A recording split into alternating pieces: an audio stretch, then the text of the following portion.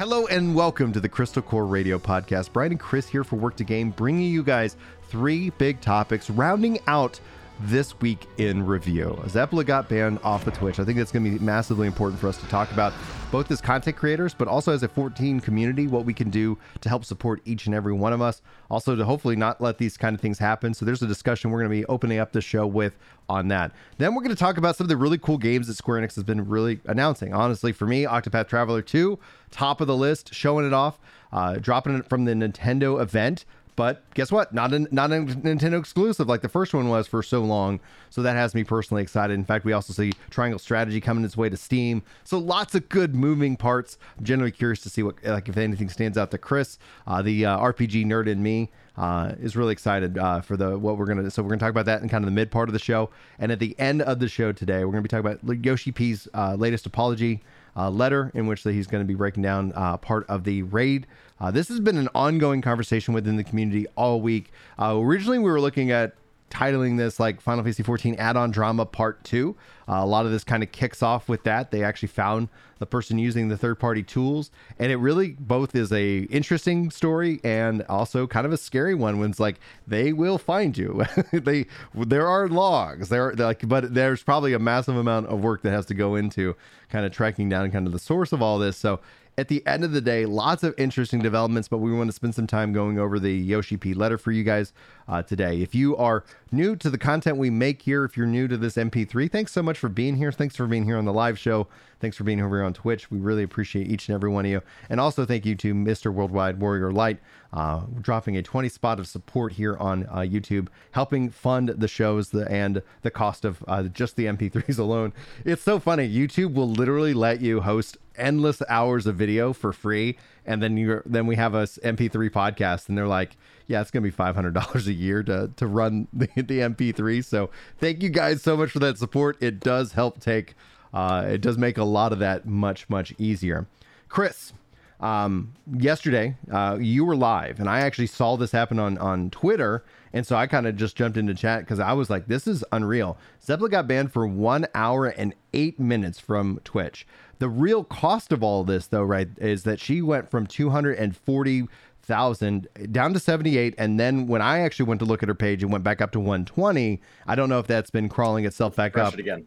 Oh yeah, I'm sure that it's been coming its way back, but is she back to where she was, or? I have not checked her this morning. Okay. But what it looks like is happening is anytime anybody refreshes the page on Twitch or logs into Twitch for the day, it goes ahead and tosses those people on there. That does mean anybody who's never coming back to Twitch is no longer in her number. Okay. She's at 246 again right now. Okay, good.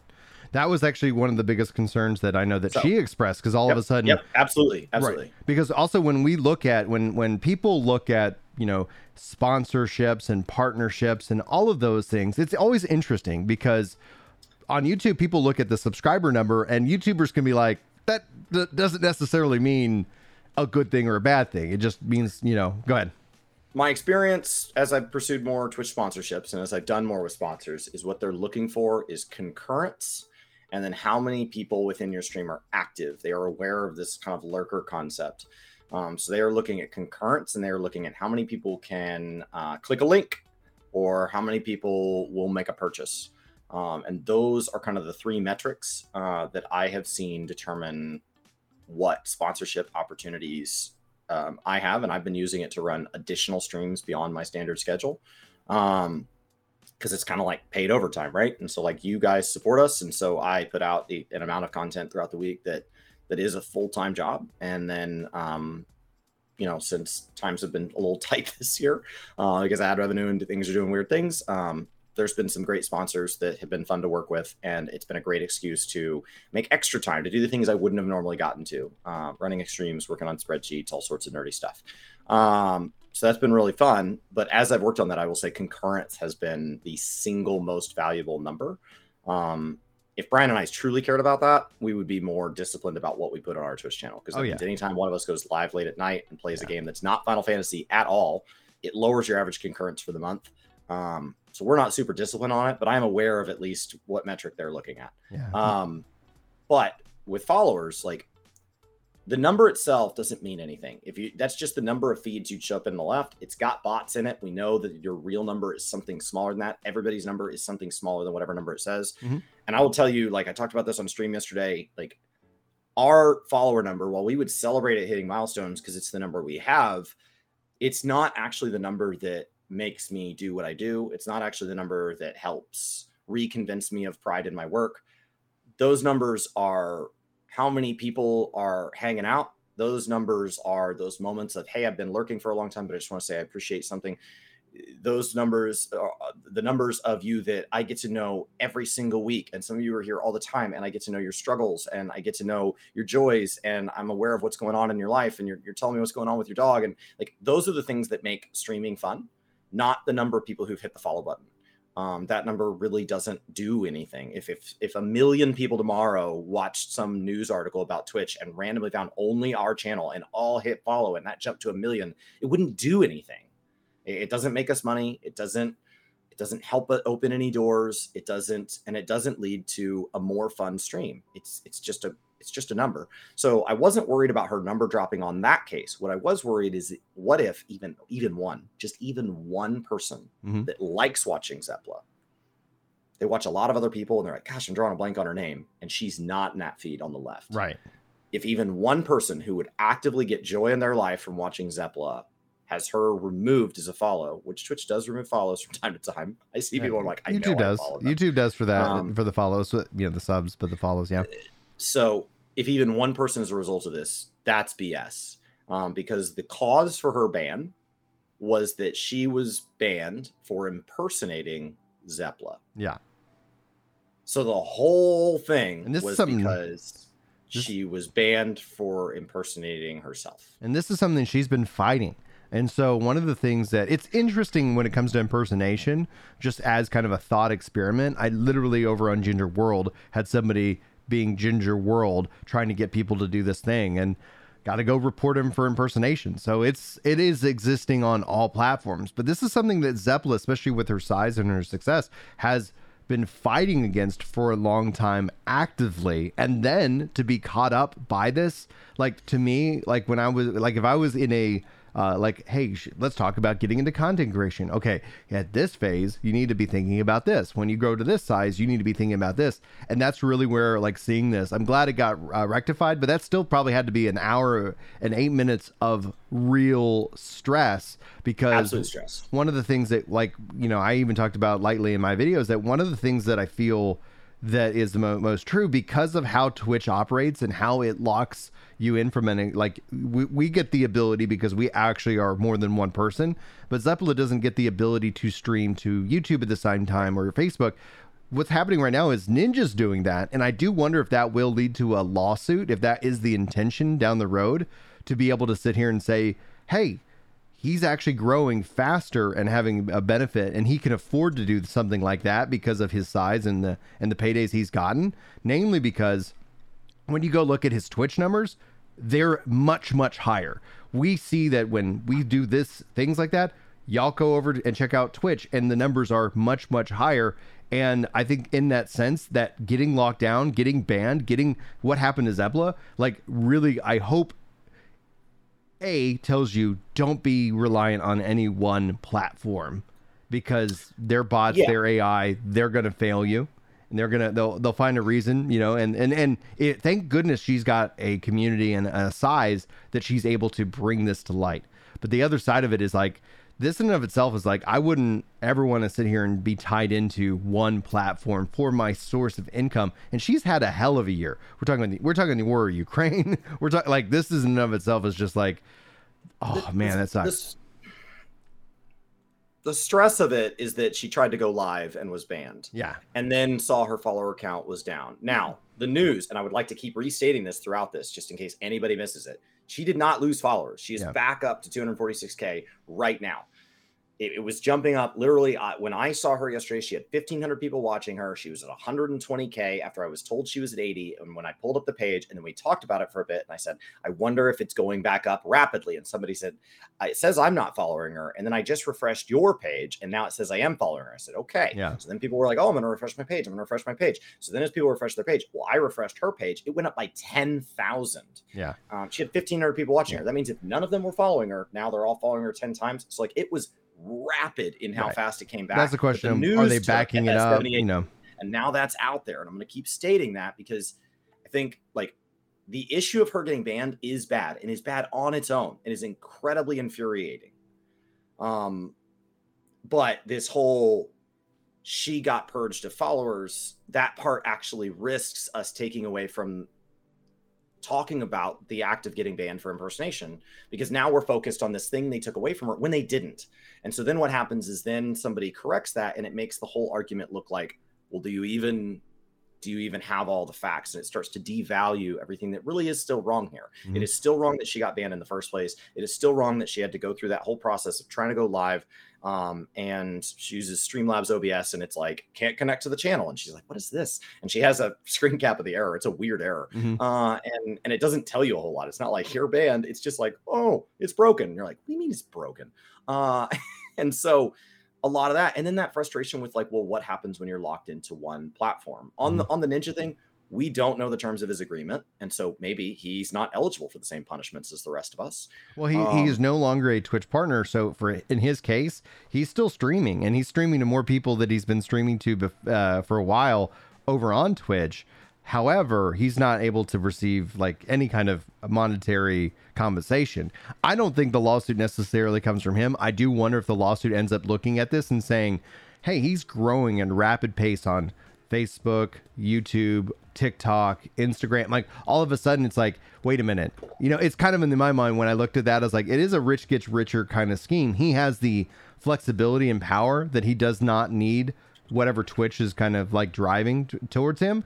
But then essentially like everybody else in content creation is also now at a massive disadvantage. I've been thinking a lawsuit's going to be coming against Twitch, especially because they're based in California, for a long time. And I think what they've done where we're able to make this show happen now because of the change that they've made, I believe that's kind of in response as a way of trying to defend an upcoming lawsuit that might not be in the public sphere, or their legal teams like, guys, you're setting yourself up because everybody else outside of Twitch, everybody else allows for this stuff. So then Twitch comes out and says, sure, you can stream wherever, just not at the same time to these platforms, and without any kind of massive exclusivity deal.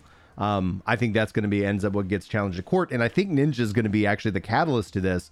But then when I factor all this back into like Zeppela's ban for her fighting against impersonation, I think that also, I wonder if that will accelerate this, or at least make this more part of the common thought in content creators, and also just these communities that support us, support 14. And then as you keep going out and out and out, all of a sudden you start to sit here and say like, why should you be restricted to watching in one spot? Like the viewer has should have the choice of their better viewing experience.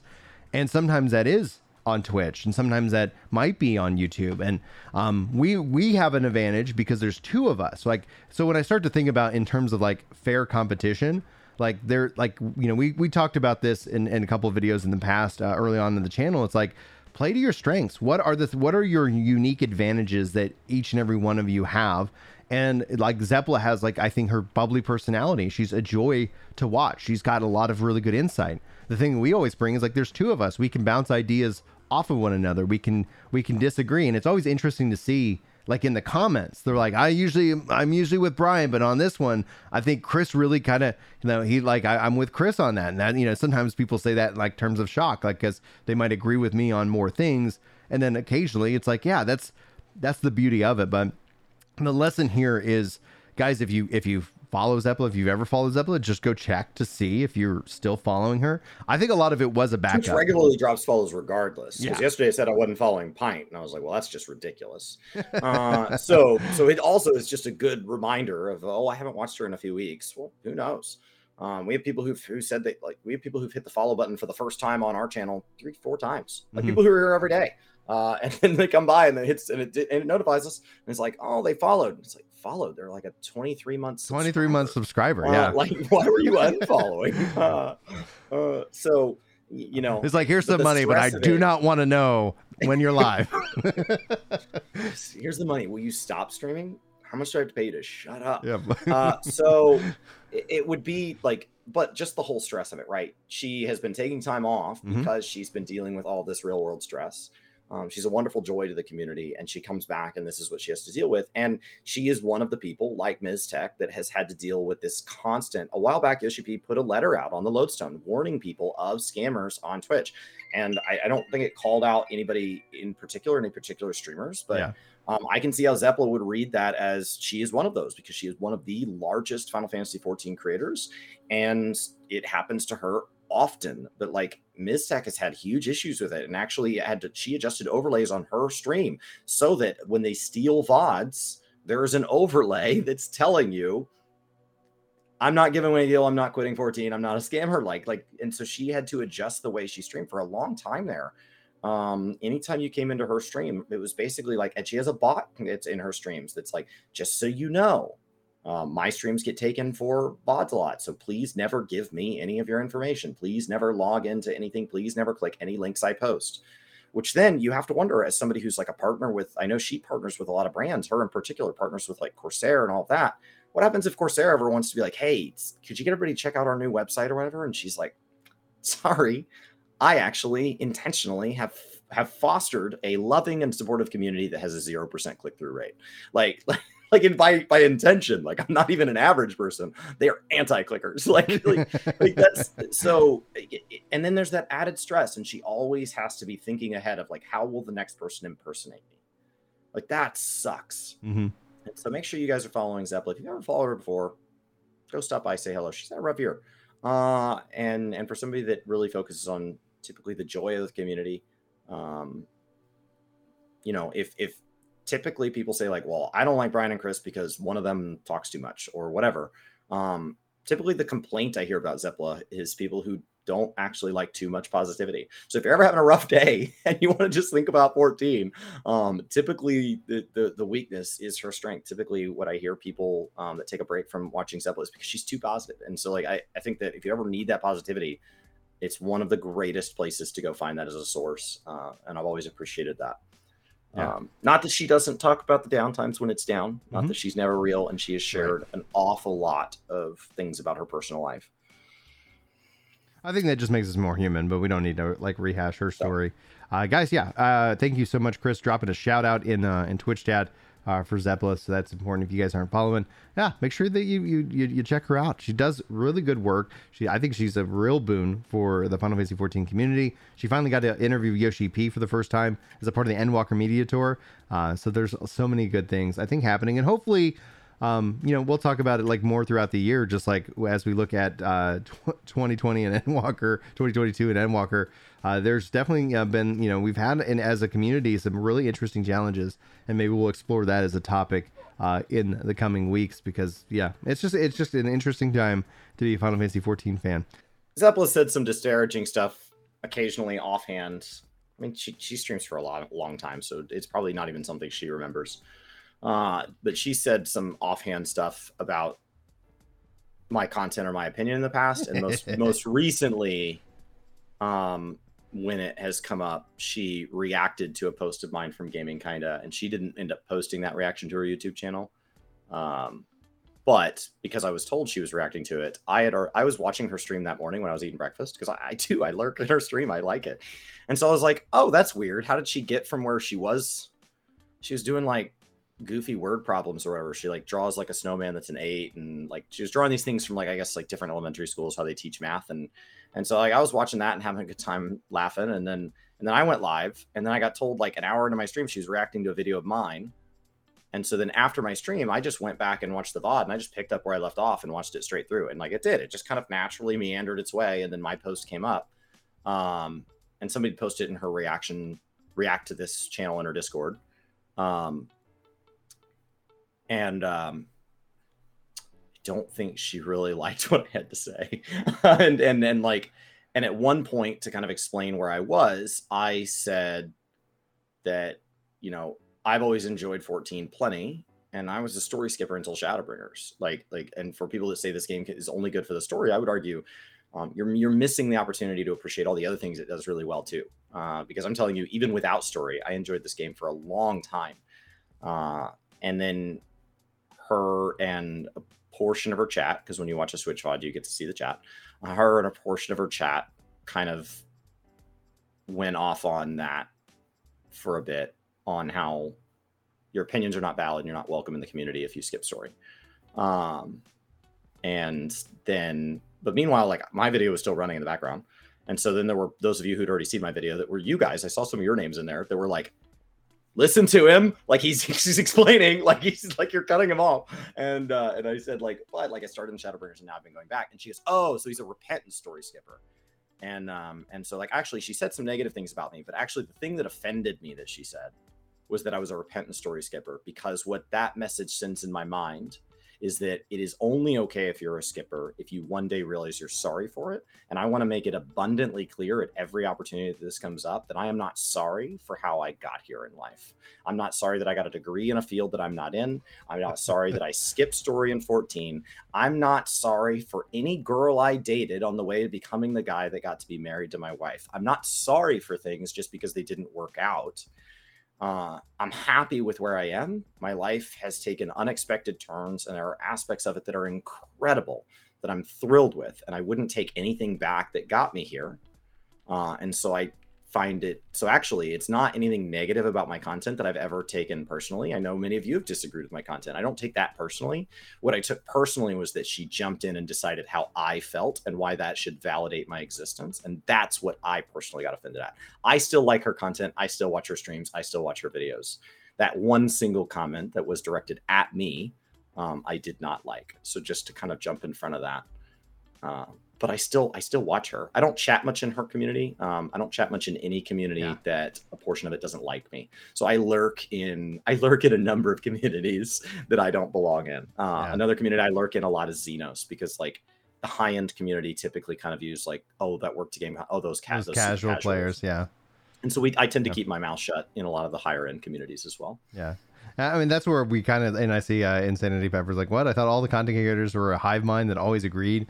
It's like, that's honestly where like you get more hive mind activity, like over on things like Reddit and over, like that's where you end up seeing the most kind of drama, I think, bubble up in the regards, like, like you said, like we've seen that, we've talked about that, we've talked about how the story in and of itself is also one of the, it's I think one of the great strengths of the game, but it's also continuing to become the great weakness of the game, and they have to figure out a way to kind of address like how do you invite somebody into a 600-hour show in which that if you skip, you're ostracized, but if you don't, like, I guess we'll see you in 2024. Like, the answer ends up becoming where that, like, that friend's just going to be like, well, let's just go play something else. Like, why is this a requirement? Why is this the hill to die on? And it's always interesting because, like, we see them pop up from time to time within like comments and things like that. And that's something I rally against. I've been on my campaign to actively. Well, yeah, that's where people are joking, but the problem is that's where YouTube fails. When a whole collective group starts joking, some people in that group are not joking. Mm-hmm. So like everything you're saying, some people are saying that jokingly, like, "Oh, you're not welcome here, huh, buddy?" But then somebody else sends Brian a message that says, "My favorite thing that either of us has ever gotten as a hate message is when they told you to die of ginger cancer." Yeah. Because I've just never heard of ginger cancer. Yeah, and to put some context on that, I'm from a family of gingers. And so this idea that like I'm maybe like a carrier of ginger cancer, because like my family are all redheads. And so like this idea that like you can pass they're all dying of ginger cancer. Yeah. Like, and so like I'm probably a carrier. And so like, thank goodness I didn't marry a ginger, because we would have had ginger kids and I would have passed on ginger cancer. And so like it just like in my head it just like went down this whole rabbit hole of like, and they're like, why isn't this being reported on? Well, they don't want you to know. Like it just took this whole, but like sometimes people they take it really far and they begin to say things, and that was not sent as a joke. That was sent in the context of some messages that were incredibly hateful. And so I'm trying to laugh at it because that's a way of processing it. Yeah. But like it can start as, oh, well, they're just joking. But like as the receiver of it, I can tell you, it doesn't take very long for a handful to not be joking, and those people tend to be very aggressive about letting you know. Oh yeah, and that's actually one of the things, like Jake said, my rant videos have been doing numbers that they have. So what's interesting in that regards, as I've been saying, like, this is what we're going to be doing for a while, because like, if y'all want to sit here and continue to harass me, I know how exactly to trigger the defense force, the very toxic side of the 14 community. And there's a thing that I have that a lot of people just don't think about when they decide to leave a stupid comment on a video. And it's called, I have an engineering degree and I've been developing a solution because YouTube won't seem to give us the tools that we need. One of the realizations of this was when Asmongold was getting trolled, or like, a 14 Andy was like, blah, blah, blah. And then he's like, let me look through your chat history over on Twitch. Oh, turns out, yeah, you're just an asshole. Like, you're not even a 14 person. You're a WoW person trying to, in an interesting way. The thing that like frustrates me, I'll probably put this in a video soon. The thing that frustrates me, like, interestingly enough, about the 14 community is that despite all of 14's success and its status and its recognition within the MMORPG genre as a whole, it feels like that side of the community has only become worse, as opposed to like, oh yeah, 14 speaks for itself. No, you shall not speak of anything remotely like critical. ARR was perfection, and if you do not agree that ARR was perfection, then I don't want you playing my game. I'm like, oh, all right, Juice, let's go. And so one of the things that I've been working on is just a plugin, just to sit here and like, can I capture this kind of information? And ultimately, if I'm able to deliver on that, then to share that out within, like, I don't want to share it out to the public because I don't want to cause like witch hunting. But like, I've talked to a lot of 14 content creators. Like, there is this visceralness. In my view, I was talking with Crojack, and he's just like, just ban him. And I'm like, I struggle with that idea personally, because then you just create more angry people shouting off into the void. But my idea is like, could we just have some more information sharing so that I know, like, oh, this person, this is just a hateful human being that probably hates 14, but they know they'll get a reaction out of you. They know they're gonna, try to ruin somebody's day, and that's the game they're actually playing. Games. I like the idea that I could go to Twitch, and if I don't like seeing somebody else's comments, I as a user could ban them, and I wouldn't see their comments on any other video I watch. Mm-hmm. And it's just a ban for me. I'm not trying to ban them from the whole community. I hope they have friends and family that care for them and love them. I hope they get joy out of their job. I just don't need them in my life. Like, the world is a huge place. Like, it's 7 billion people. So like, every once in a while I come across somebody, it's like, I just don't need you. And like, and that does run the risk of generating echo chambers, but people are doing that anyway. So like, I really like what shadow bans do, because it allows me to go into a community and just dodge one individual person who seems to come in and only try to stir crap up. Yeah. And one of the things that really was just kind of like a catalyst, just because I was like, all right, fine. Like, if y'all like, I'm literally like keeping my opinions, I'm just like, hey, I'm talking about, because it's like, I got tired of dealing with that part of the community for so long. And then I'm sitting here just like, all right, I'm just going to talk about like the news. I'm going to talk, and I'm going to make my controller guides. I really enjoy doing that. I feel like the joy that people who are able to come and play 14, especially those who like have some, form of, like hand dexterity, or like can't sit at a mouse and keyboard, or they want to lay down on the cat, like whatever the reason for playing on a controller, the fact that I've been able to help and them enjoy 14 is a real treat for me. But then I start to go look at the numbers, and it's like, I'm putting, 100, 200, 300 hours into making these guides and just, pouring myself into this as a passion. And I'm getting, like, that's one of the beauties of having the multi-channel approach. I'm getting $40. Like, it's $40. And I'm like, okay. And then I'm sitting here just dealing with so much like bullshit and just so much hate that it's like, all right, like, well, the only answer they're giving me is to sit here and start banning people who just are like, if you were like, you wouldn't talk to somebody like this in person. And I'm like, okay, well, fine. All right, I'm going to sit here. You guys have, you're playing by different rules. I'm going to stop playing. I'm going to stop. I'm going to play the game. I'm going to talk about the game in the way that I want to talk about the game and how it's evolved, because I've got 13 years. I've got over 120,000 hours of this game. Like, I'll talk about it. You're not going to put me in a corner, and you're going to be pissed off, and you're going to hate. You're not going to like what I'm going to say, and you're just going to deal with it. And and then all of a sudden now it's like $300, and it's like clearly they're not a minority. Like this kind of mindset is actually not a minority. However, I think there's they definitely are larger than people tend to represent. But when it's all said and done, it's like I think there's a larger part of the community that's like, yeah, I really just want to know the truth. I don't want to hear this, everything's fine, gingerbread house and wicked, like story of like it's going to be good.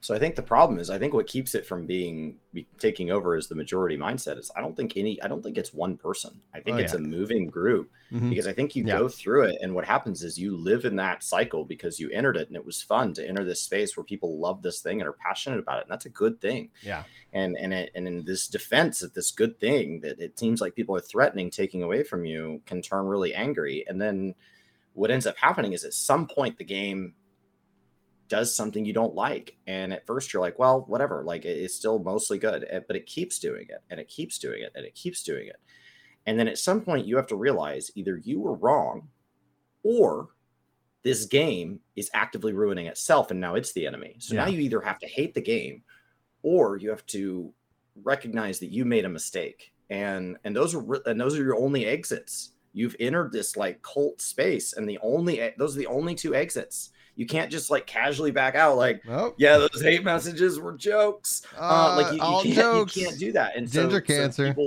So people kind of slide out of that bubble in whatever way is easiest for them. Yeah. And makes the most sense to them. But like other people have slid in. So I think it's a moving minority, and that's why it can feel diverse and vocal. But I don't think anybody has the longevity to be hateful for 9 years straight.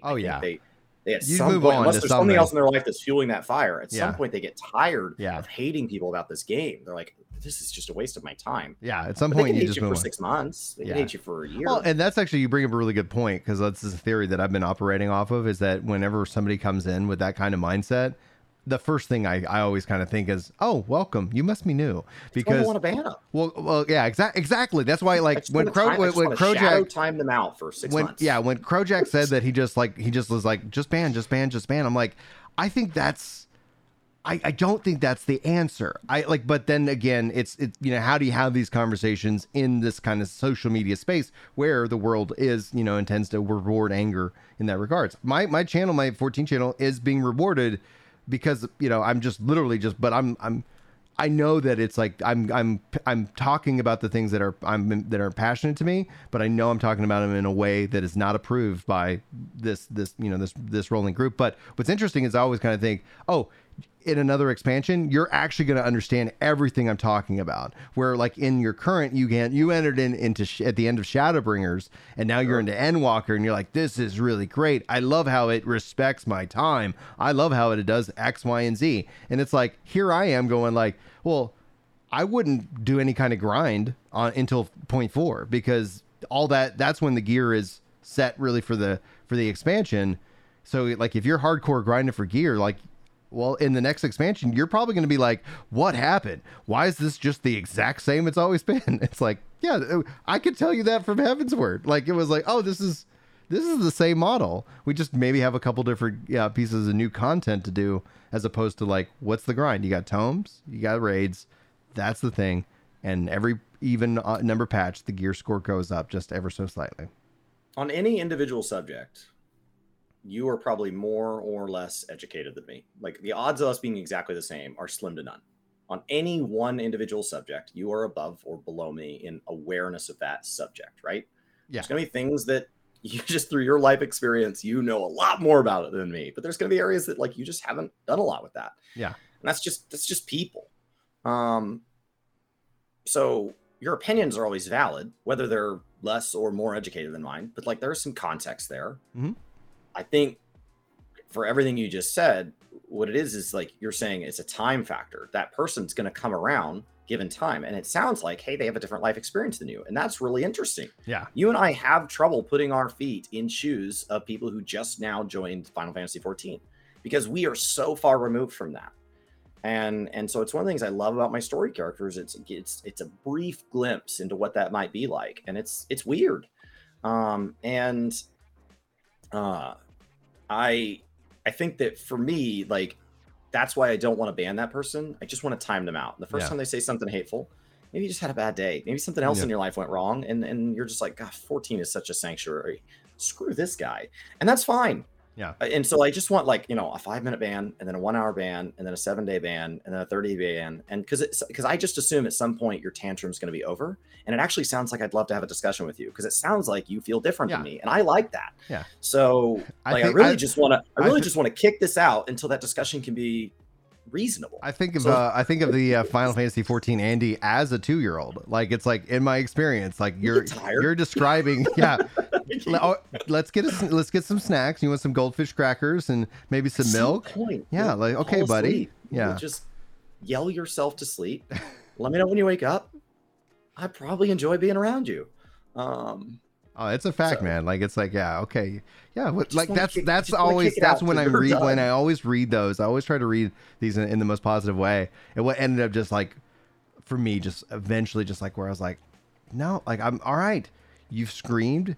I'm gonna put you in your crib. Like, that's literally the thought process behind this series. It's just like, okay, fine. You're gonna be in your crib and you're not gonna like it, and you're gonna tell me that you don't like it, that you don't want to be there. Well, tough. Like, when the solution is to not consume, and the solution is just to go do whatever else, but yet you choose to consume. There's some compelling thing. It's like, all right, man. Like, yeah, I don't know. The problem is, I don't think is with me. Like, it could be. Like, I'm not gonna sit here and say I'm perfect, but like, at the end of the day, like, I'm just trying to make fun things that people will hopefully enjoy from an education perspective. Like, that's my ultimate goal. And it's like, y'all are sucking the fun out of it for me. And then all of a sudden I was like, why am I Just letting turn it you? out. Right. Why am I letting you suck the fun out? And it's like, well, that's Leave a the, comment, but that's find the whole somebody point behind the, that's the Happened to whole me. point behind I the said something in add-on. chat that is against somebody's community guidelines, right? Yeah. Like, I didn't know that their community kind of had a standing rule to not talk about that thing, and so I brought it up in somebody's chat, and they said, like, and they just, boom, it's gone. Mhm. Okay, won't do it again. Like, it's no big deal. Nah, Like, so it's not a big deal. but that's where, It doesn't like, need to be a lifetime ban. that, Like, yeah, but that's also, scatting on the that's just internet. where It's my not- mind, the, not running over their dog. Like, having it's- that it's a couple add-on and minutes. kind of sharing that kind of within, like, ideally, if just within the 14 community, because like it's interesting to see, like, 14 has a bad reputation as a community and like I go talk to like Call of Duty people and they're like, oh, 14, oh man, I'm sorry. I'm like I like it. I My like friends it. call me every time something happens in the 14 community, and they're WoW players. And the two things that they like to make jokes about are, I wanted to play your game, but your community said I wasn't welcome. Yeah. And then they like to insert something obscure, like, because I had cucumbers on my salad today. Like, they like to just like pick something really obscure and just make fun of, like, yeah, you guys are super sensitive about cucumbers on salad. So like, and you're like, so I went to a university where the fans raided the field one time before the game was over. Mm-hmm. The game didn't end, and the fans were like, we won, and they charged the field. And then it caused this like 30-minute game delay because they had to clear the field and all the damage that, like, people knocked all this stuff over and all that. And so, like, it was this whole thing to end the game. And like, we did end up winning, but then, like, from then on, my friends that watch college football are like, man, you guys really got this one in the bag, but don't worry, it's not over yet. It's not over yet. I'll let you know when it's over. And it's like, you got us. Like, we did that. That was dumb. And so, like, all I can ever say is like, yeah, sorry about that. And then the other thing is, hey, I just want to see if everything was okay, because I heard Yoshi issued an apology this week. And so, like, that's the other ongoing. So this week I got a call that said, like, hey, I heard Yoshi had to apologize because apparently his devs are really good and he thinks you guys can't get good. Yeah. And it's like, you got us. Like, yeah, that did happen. Yep, that's correct. That's correct. Anyway, that was a fun little impromptu topic section as Brian and Chris share the dirty secrets of what's going on and that ginger cancer.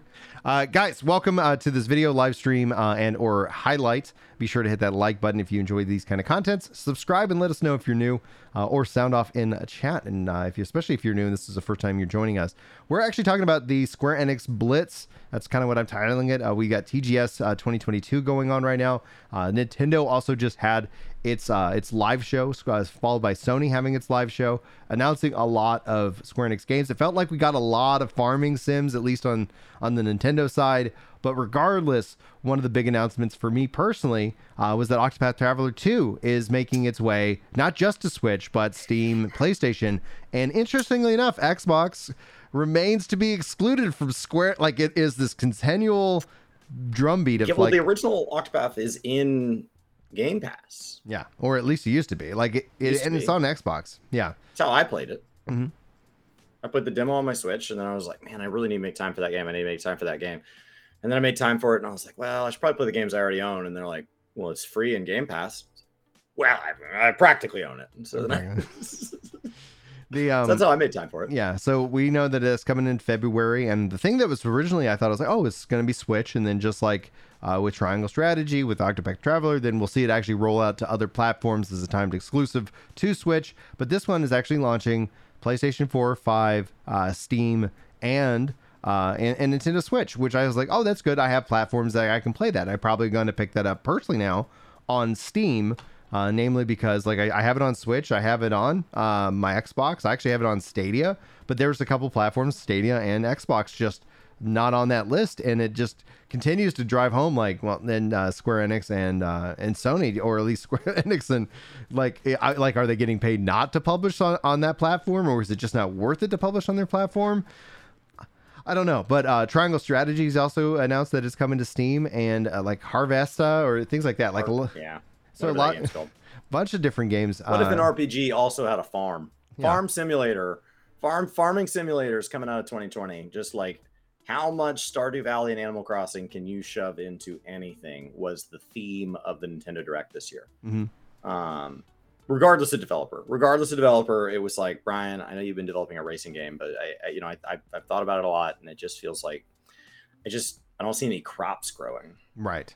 And and Necroconquer is pointing out also that like they did announce Final Fantasy Crisis Core remake is actually coming for Xbox, which is interesting as a part of that because we still don't see Final Fantasy VII remake on Xbox.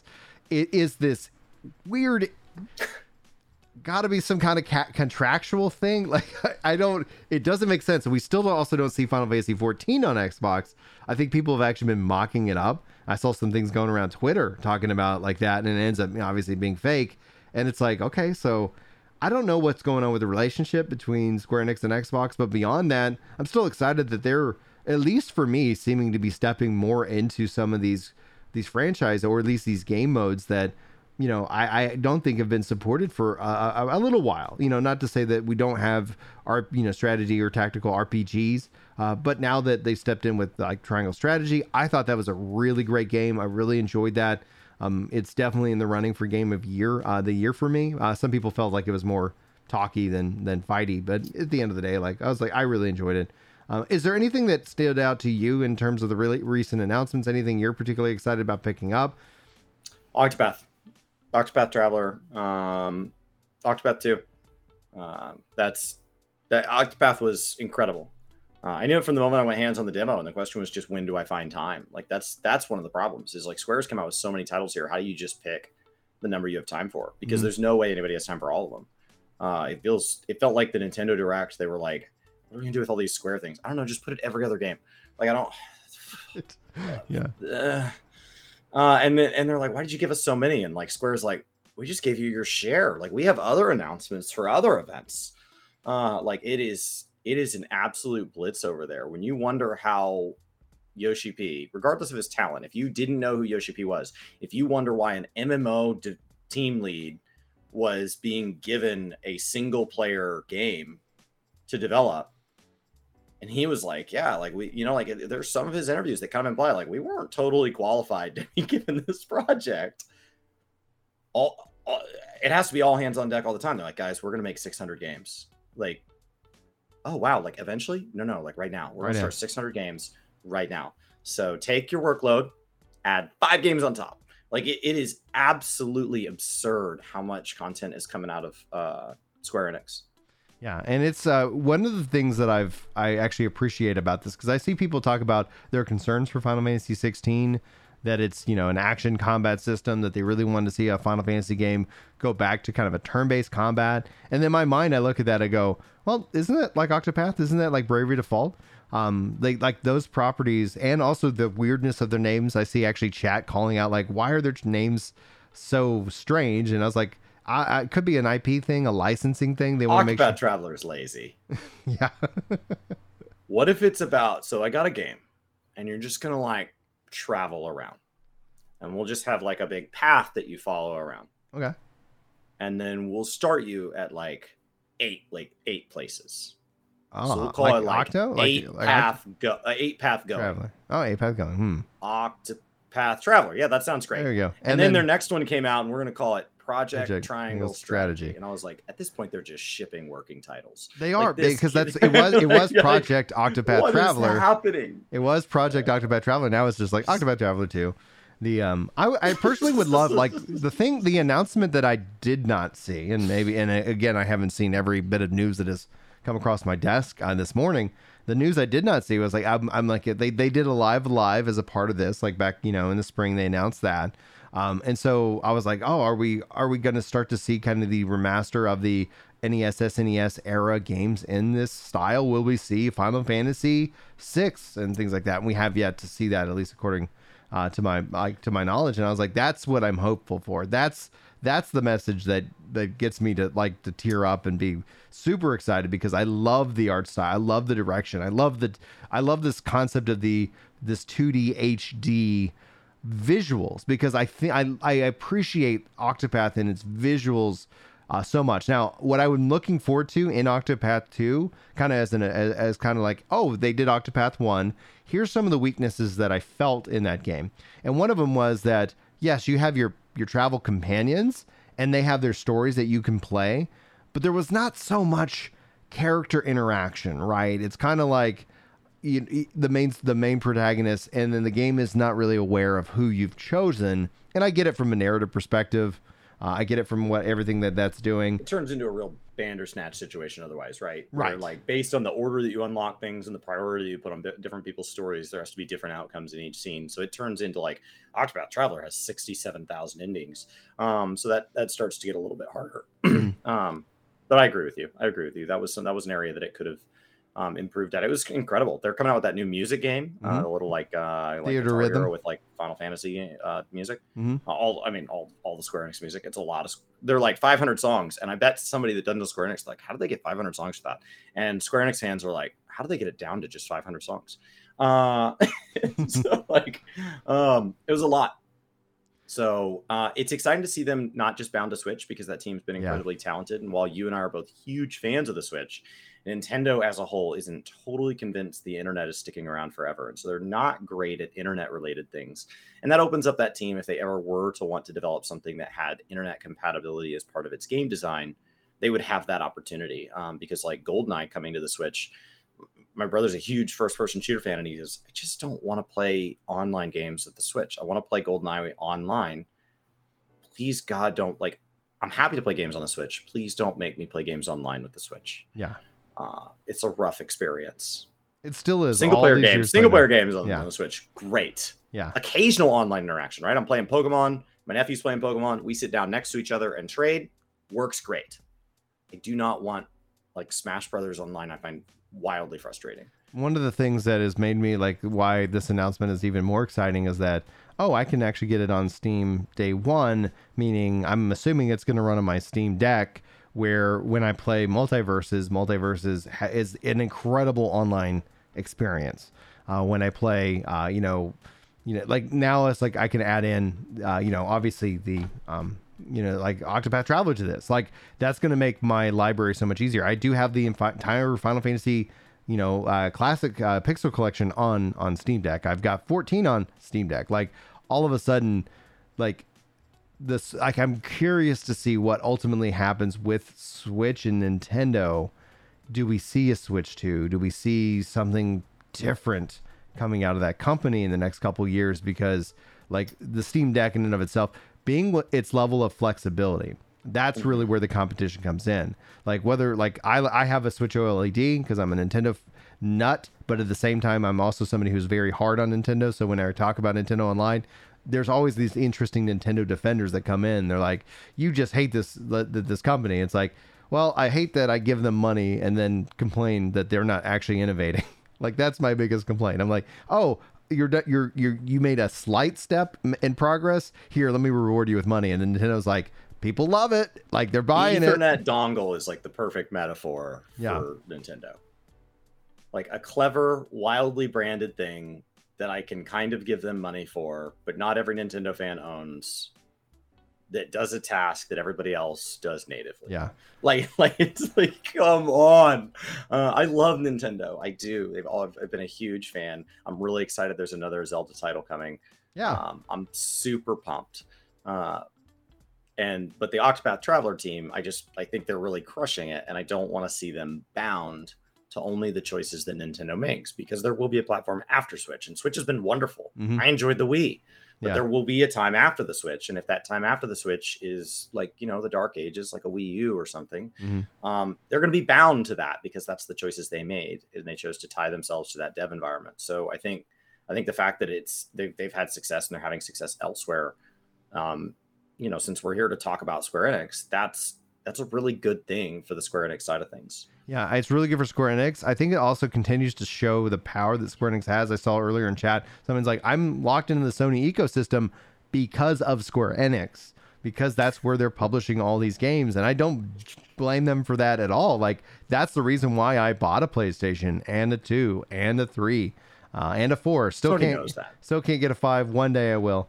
We'll see how that goes. That's why they pay for Square Enix games. They know that a portion of PlayStation owners are there because of third-party agreements they have. Well, and that's, I followed them from the SNES to there, because I was like, yeah, I am a Square Enix nut. That defines like this nostalgic, that defines who I am. And that's where it's like, I definitely really like to experience their games. And I'm like beyond thrilled that it seems that there's going to be a little bit more flexibility, especially with Sony's recent kind of, I guess, coming to terms with how the model's changing, where they're actually publishing it on PC. Been playing Spider-Man on my deck, and it's a wonderful experience, especially because I can't, I was like, I'm not going to buy a 4. I'm not going to buy a PS4 if I'm able to now find one, but then save up the money, which will probably be maybe next year.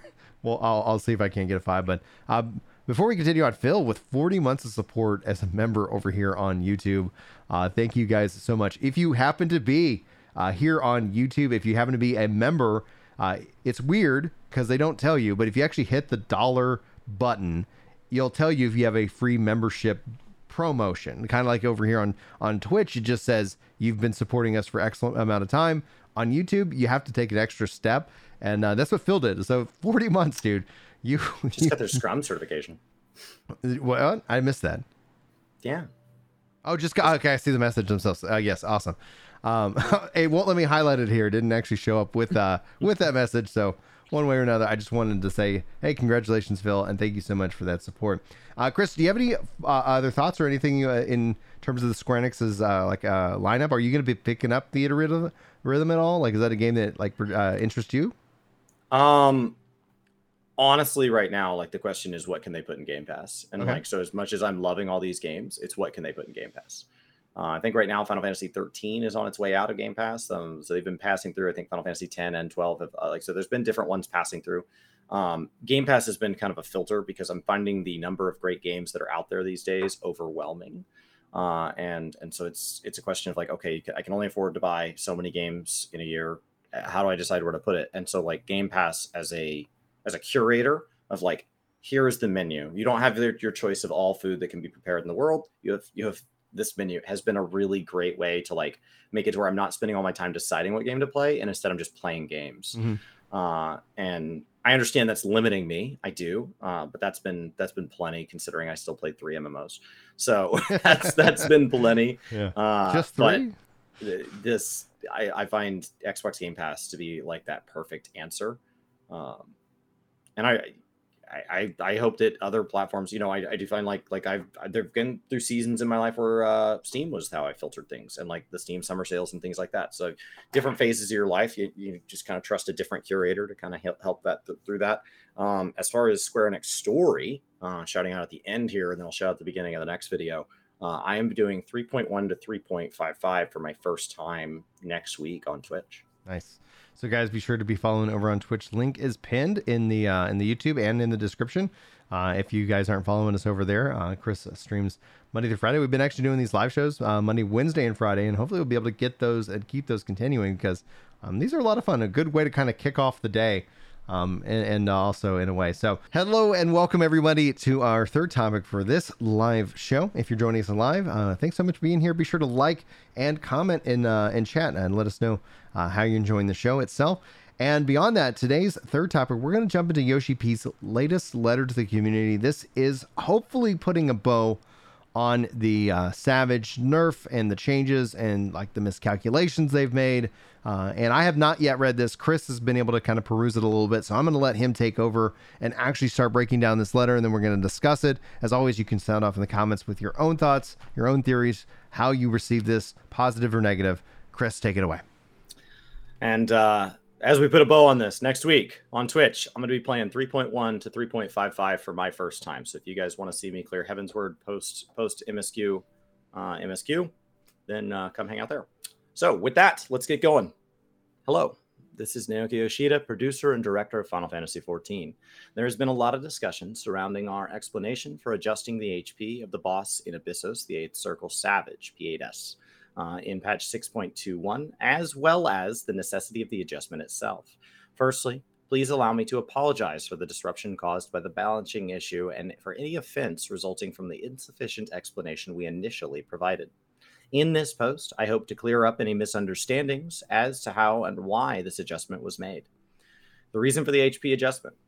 As was explained in the 6.21 notes, a miscalculation on our part resulted in the boss's HP being roughly 1% too high in comparison to the difficulty of the previous 4th stage Savage Rage. We do, of course, understand and appreciate that many players, nevertheless, honed their ability rotations, raised item levels, repeated the fight over and over and over to claim victory. Having the HP set to this higher value, however, had other undesirable consequences, including certain jobs being excluded from party recruitment, a growing dissatisfaction with the overly punishing degree of difficulty. As our miscalculation was the root cause of these issues, we decided the best course of action was to explain our mistake and correct the inflated HP to the value it should have been in the first place. This type of correction has little precedence in Final Fantasy XIV's development, and although the discussion was made after considerable debate, we once again apologize for the impact it had on player enjoyment. The source of the miscalculation. Well, this issue was touched upon in the patch notes, but allow me to explain our balancing process in further detail. Firstly, the development team bases adjustments on the following premise, that the top percentage of players are overwhelmingly better at the game than we are. We regret not stating this more clearly in previous explanation, but said premise is the reason why we do not release content tuned precisely as it was when the battle team's battle testers cleared it. We always add a little bit extra to the boss values before rechecking the fight and releasing it live. The team responsible for balancing boss fights does so without debug commands and at the appropriate item level, employing available materia, food, and medicines while experimenting with mitigating actions and various job compositions. Yet, we recognize that the player skill far exceeds our own. If we were to ship content with the same values which challenged our battle team, the top raters would be deprived of that by the skin of your teeth victory in the initial week of release. Based on the team's skill and our experience, that little bit extra usually translates to a balanced test clear value plus or minus 1 to 2% HP, plus 1 to 2 HP. It looks like HP. Plus 1 or 2. Just plus, yeah. 1 or 2. Yeah. I was like, I don't think minus. I don't think they're better. Plus 1 or 2% HP. And the final values account for other mathematical factors too, of course, such as the estimated damage the party could deal from the moment of victory to the end of the time limit, as well as the total burst damage potential based on frequency and amount inflicted. These numbers, these various calculations are based on what we are referencing when we said our team's performance was higher than anticipated. This latest installment features a boss closely tied to the dark past of a major character, and so we were focused on making this battle even more of a challenge than usual. As such, the battle team spent an inordinate amount of time together designing and testing the fight mechanics, which in turn led them to improving party coordination and communication beyond what they might usually achieve for a given boss fight. Final adjustments were, however, still based on the team's victory data, and so the little bit extra we added for the release proved to be that little bit too much. Reasons aside, our adjustments were off by that crucial 1%, and we again offer our apologies to those whose gaming experience was adversely affected by the correction and insufficient explanation. A high difficulty raid is a special kind of battle. We want players to enjoy a satisfying hard-won victory, and we keep that ideal in mind when making tweaks and balance adjustments. Although we failed to walk that delicate line this time, the experience will help us to design a more perfectly thrilling battle in the future. Now, why adjust the duty rather than the job balance? When balancing jobs, each job's base numbers at the applicable item level are adjusted with respect to the difficulty of playing that particular job and its rotation, as well as its support actions and their effects. Naturally, the above factors are also affected by the mechanics and combination thereof at work in each battle, meaning that every job's numbers will not necessarily be at ideal values during all available battles. In addition to this inherent variance, there are indeed times when our calculations or adjustments are incorrect, producing damage numbers lower than intended and requiring subsequent strengthening of a job. In this case, when considering job balance more broadly, the jobs that needed emergency adjustments in this fashion were Paladin and Warrior. However, the aforementioned issue with Abyssos the 8th Circle Savage also caused certain jobs to be better suited to the raid than others, and made the damage check required to clear extremely strict, resulting in a situation where players felt obligated to choose jobs with higher damage output when attempting the raid. Attempting to ameliorate this by buffing certain jobs without making changes to the raid itself would have negatively impacted the overall balance within each role and likely resulted in disappointment for those whose jobs were already dealing sufficient damage for the raid and therefore received no adjustments. Unfortunately, adjusting all jobs in such a short period is not feasible. Thus, the root cause of the issue was a mistake from balancing the duty, and an immediate fix that maintains role balance was required. It is a game design fundamental as well as our policy that rather than adjust the jobs to suit each battle, we balance the jobs independently and only then set the battle content difficulty. Changing the job balance for one single duty would end up causing more problems than it solves. So we decided to address the problem in the manner we did, by ameliorating the root cause. I appreciate that regardless of our rationale, this issue has been a source of frustration for many, and I apologize for that. I hope, however, that this has helped clarify our approach. In conclusion, the adjustment to Abyssos the 8th Circle was never intended to be a nerf, but merely the correction of values that were set inappropriately by a 4th stage Savage raid to begin with. Nevertheless, I understand that it feels like a nerf for those who worked hard and were on the verge of clearing the fight as it was originally implemented, and I regret having caused such disappointment. As we strongly wish you to continue enjoying fiercely challenging Savage fights, particularly in the early days after release, will do our utmost to further improve the tuning of these battles. Furthermore, we will strive to better understand what our players think about such issues and improve our operational protocols, perhaps by waiting a week before implementing fixes, in addition to providing details on our perspective, so that if we again find ourselves in a similar situation, we may arrive at a solution that is more satisfying to everyone.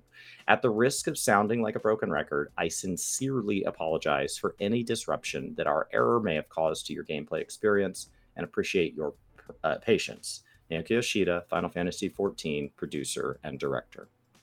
So I have a couple of thoughts. First and foremost, I always love how we are able to get so much detail into the thought process, the development process. And I think that's actually really valuable to us as a community. And also at the same time, both things can be true, is that it feels like from Endwalker that this has also been a year filled with apologies, with mistakes and errors. And I can't help, it doesn't mean what I'm going to say is true, but I can't help but thinking that with 16, with his added responsibilities, with all that's going on, like, I think it's Square Enix asking too much of Yoshi P in this regard. And like, is this going to be a pattern that continues on until said release, or assuming that Yoshi P gets his wish and gets to start working on a brand new MMO after 16's released? What do you think? So I am working on a really big post for Gaming Kinda, where I have had the chance to sit down and talk with Ren Karagani to represent the higher end players who do take a lot of this on week one, and have cleared the tier. And I am also, I also talked to Mo Raines, who puts a lot of time into Savage very early on, but on the much more casual party finder end of things, as well as watching and reading reactions from Zeph, Xeno, Happy, Quasi, like a whole gamut of players across a wide variety of skill sets and content types.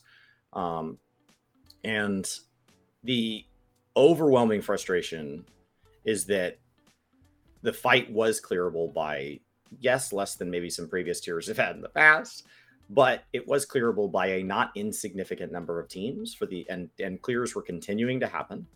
Gear would have naturally removed 1% off of this boss's, it's 1.7 million life off the boss's health.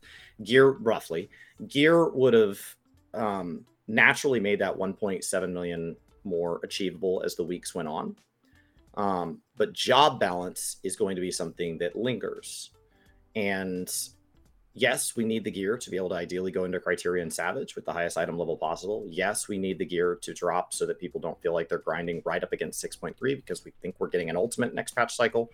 And loot lockouts, there is a limited number of loot lockouts in a, roughly 266-day cycle between Savage raids. So I think my frustration here is that this acknowledges the issue with this one particular fight and explains it as a one-off mistake. And it's a very generous apology if that was the case. But whether it was 1% or 10%, this one fight, if this fight hadn't screwed up, a fight would have eventually screwed up, because everything I've learned over the last 24 hours as I've kind of gone to shape my opinion by more broadly understanding how people feel, is there are some fundamental combat designs that make job balance at high risk of always being screwed up based on changes they've made for Endwalker. And as a result, it's just a matter of time until any encounter is off by some unsurmountable percentage, because the job balance is faulty. Like, at its nature, it's not an issue of like, a certain potency to be adjusted. Like, the whole mentality that they've taken to just designing any particular job and the system as a whole is just flawed in Shadowbringers or in Endwalker. And it's until they shift that, we're going to keep needing these adjustments. Well, especially as we continue to add more and more jobs every expansion. Why, I'd be very curious, especially to chat here on what I'm about to say, because I've heard this sentiment get louder and louder each expansion. That there's a group of people who would love to see nothing more than no jobs actually added as a part of an expansion, and have every job, that time spent on making a new job, have every job kind of receive kind of a deeper level of pass, a deeper level of work or adjustment or rework, or like essentially like, okay, because Yoshi P's commented just on how long it takes to make these jobs and make them viable, that it's like, okay, like what if that time was spent on, like could you like take a look at 5 jobs in the course of it? Because like I say that like we got 2, but Summoner got a complete rework, and so we're starting to see kind of like, okay, we're going to add and we're also going to do some kind of rework. Would we end up seeing in the long run that being a value? Do you think that would be something that help kind of solve it? Because Yoshi P also said that based off of Shadowbringers and Endwalker, we're going to get an idea of how all this stuff is connected together. So the advantage of a consistent patch schedule is they know how fast they need to work, and we know how fast we need to consume the content to feel comfortable as players. The consistency is one of the things that Final Fantasy XIV offers in a way that no other MMO and game at all in game studio that I know of can match. Their consistency, their product management, their ability to say, we have the resources to make sure that the team can deliver consistently And within that can ideally provide balance to the devs. And if they have times that they feel really great and they're working really great and they're inspired and they're working really fast, we'll use that to kind of level out the times that maybe they had a hard week at work. And we can manage all that instead of you being on this emotional roller coaster with us. And with very rare exception, this game runs like a bus or a train schedule. I mean, it is unbelievably predictable, and they communicate at set intervals in between. So we always know there's always an announcement. The train will be here in 20 minutes. The train will be here in 10 minutes. And so it's been incredible. The downside of that is when it comes to job balance and when it comes to job design is when do you do it? Mm-hmm. The advantage that World of Warcraft accidentally causes by having these 9,000 day patch cycles is there's a lot of time where the engine isn't moving.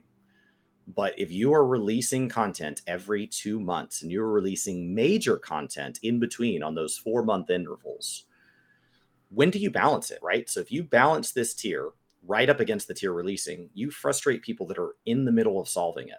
If you balance it after this, you run the risk of screwing with Criterion that releases in 6.25. Mm-hmm. If you balance it after that, you risk screwing with Ultimate in 6.3. 6.3 is like, they're going to be people to take all of 6.3 to solve Ultimate. So then you risk screwing with 9 through 12 in 6.4. If you mess with that, why not push it to the expansion?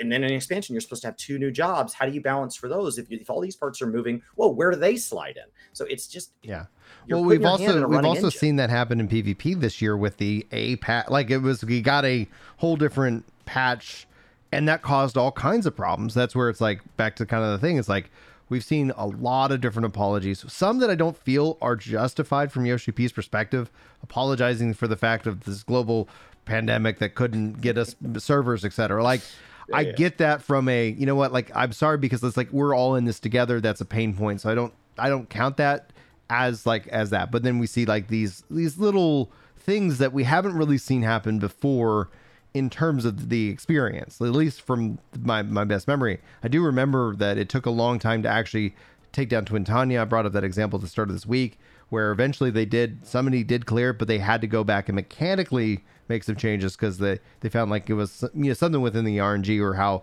the twisters essentially kind of dominated the conversation. It was very, very, like, it took a lot longer for them to get it clear on that than they originally expected. But a part of that was exciting for a lot of players. And because I've seen even WoW, people say WoW takes at least over a week, but even from professional teams to actually get down all of these fights as well. So there's some interesting reset. Yeah. It's over a week, which it's really weird. They see a reset. And then because it's a global race, what happens with the fact that EU and NA servers go off at different times? Like it's a whole thing. There's this whole meta aspect to solving the problem of a WoW raid that is outside of the boss mechanics.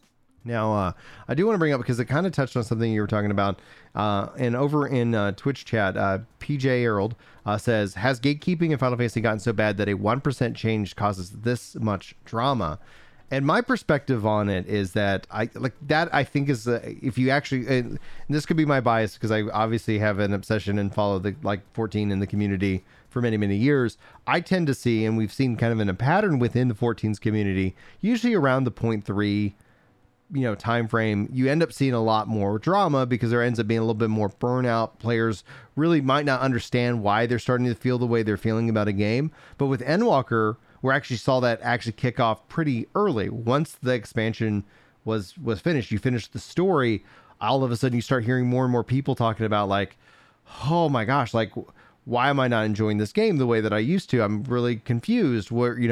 And that in and of itself, I was like, yeah, it's been a long journey. So I think that within the community itself, a couple of factors have happened. One, they concluded the story. So you're not actually getting 0.1, 2, and 3 really driving the rest of the expansion story and that kind of level of excitement. But you also have seen the increase in time between patches, which we think is the right call, but that gives a little bit more time to find faults and to find complaint and to find frustration. And then you also have a community that has been so also hyped up on the defense and the never say anything bad about this game, that all of a sudden when somebody's like, I'm really not enjoying this the way that I thought I might be would have, and then all of a sudden you run up against that side of things. I think this is kind of like one of those like perfect disasters that, like, it's not a disaster, but ultimately when people like start to really kind of look into it, it's like that's that's kind of what the cycle of games as a service is. We are in a,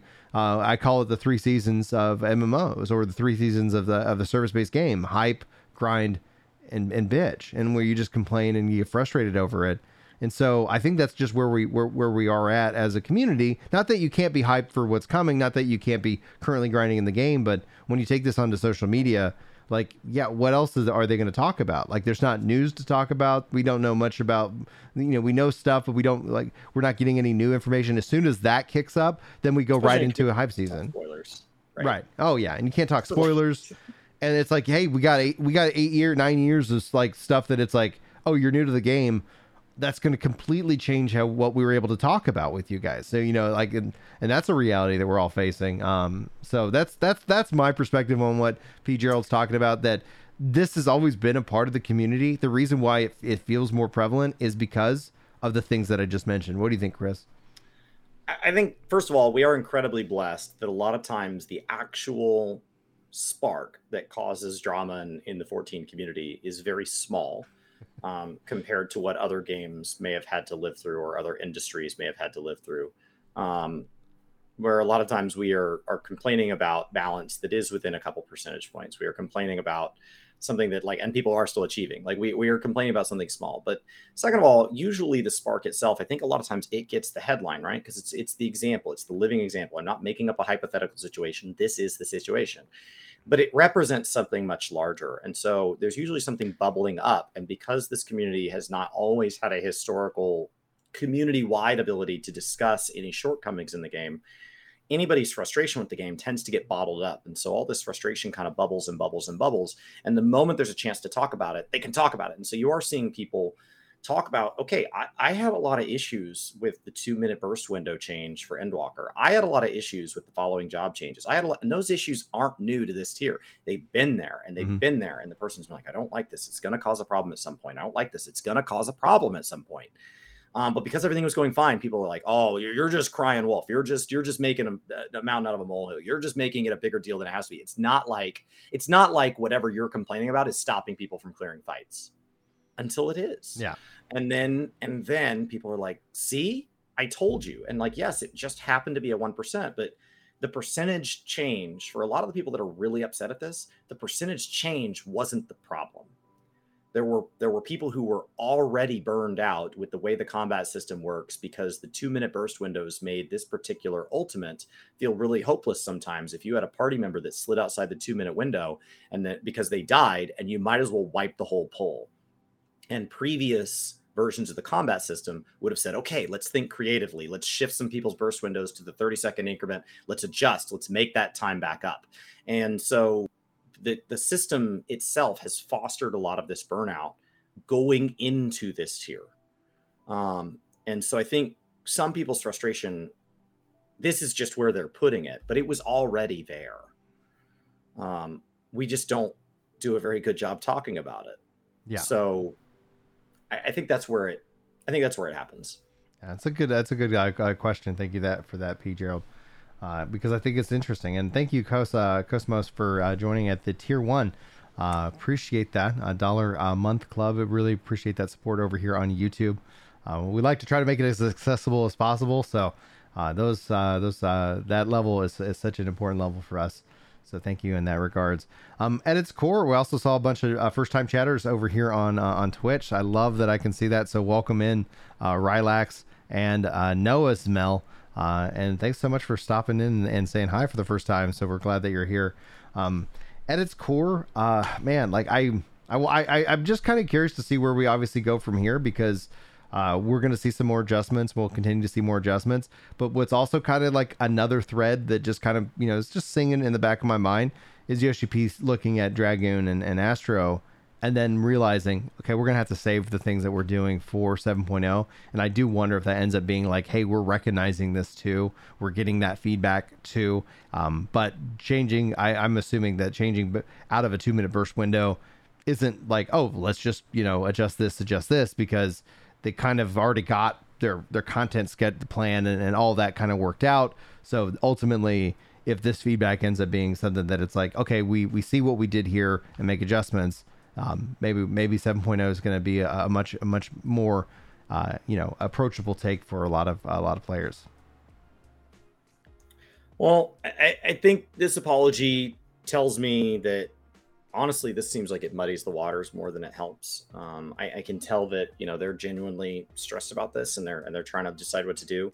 The other reason this is a big deal for anybody that hasn't been around the game for a long time is when he says this is kind of unprecedented. It's been a very, very, very long time since they've had to make changes like this, and the last time they had to make changes like this, the balance was substantially more off. So the question why we would bring back something that has not happened since like heaven's word. I think it was March of 2016 was the last time they had to make a balance change while content was relevant. Mm-hmm. And so when you're talking about something happening 6 years ago, 7 years ago, and you're dusting off this kind of capability, you're dusting off this, break in case of emergency acts, and you're going to take it to this content while people are still mid progression, it feels a little overblown when you're destroying this with an axe, like even if over 1%, like if it really is just 1%, why not just leave it? So there, you say, well, it's just 1%, so get over it. Well, then if it's just 1%, why do it? And so there's this circular argument of like, why did this need to happen in the first place? Because if it was really just 1%, you could have just trusted us to clear it. The counter argument to that is this is the first time we're ever getting Savage Dungeons, and they have said it's going to be item level relevant. So if you need people to have as much best in slot gear as possible by October 18th is my guess date. I guessed it, like that's just a guess. Speculation. October 18th. Mr. Happy guesses the same thing, so two of us will be wrong.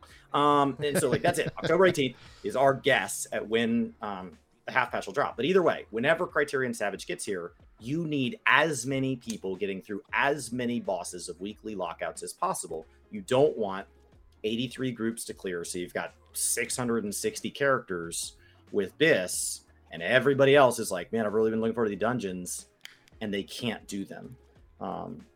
So, like, I know there's things that the devs know that we don't know that might have also fueled this decision beyond this letter that they can't disclose to us. When does the Ultimate team need to say, hey, balance team, pencils down, we have a job to do?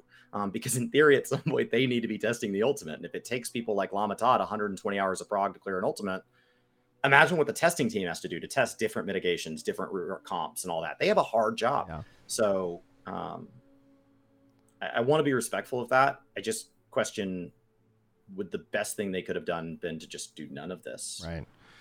I think so. Honestly, that's the conclusion that I come down to, because people were getting clears. If nobody was getting clears, like if it was like, oh, even the upper echelon, because we know that as gear gets rolled out, as these things happen, like that 1% doesn't become a big thing. Now, I do appreciate Yoshi P's explanation. I always love the insight into how they're thinking and about approaching it. But here's the thing, like, they made a change. I think, I don't know if I wouldn't want them to go back and say, all right, guys, okay, 1%. Like, I don't want that kind of ping pong decision-making process. Decision was made. However, in the future, I hope that they take that kind of thing into consideration, especially if people are getting clears. If people aren't getting those clears, that's the thing. And then essentially looking at what else, like ultimately why. And obviously certain jobs like that kind of violates the principle of bring the job, not the player. Bring the player, not the job, mindset. But that also then hits exactly the feedback we always tell, especially new players, like, hey, congratulations on getting the level cap.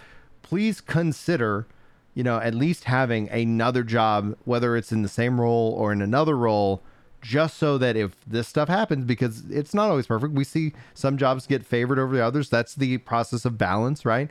The idea of balance being imperfect, having a perfect balance doesn't exist, but it means that balance is always a constant fluctuation state.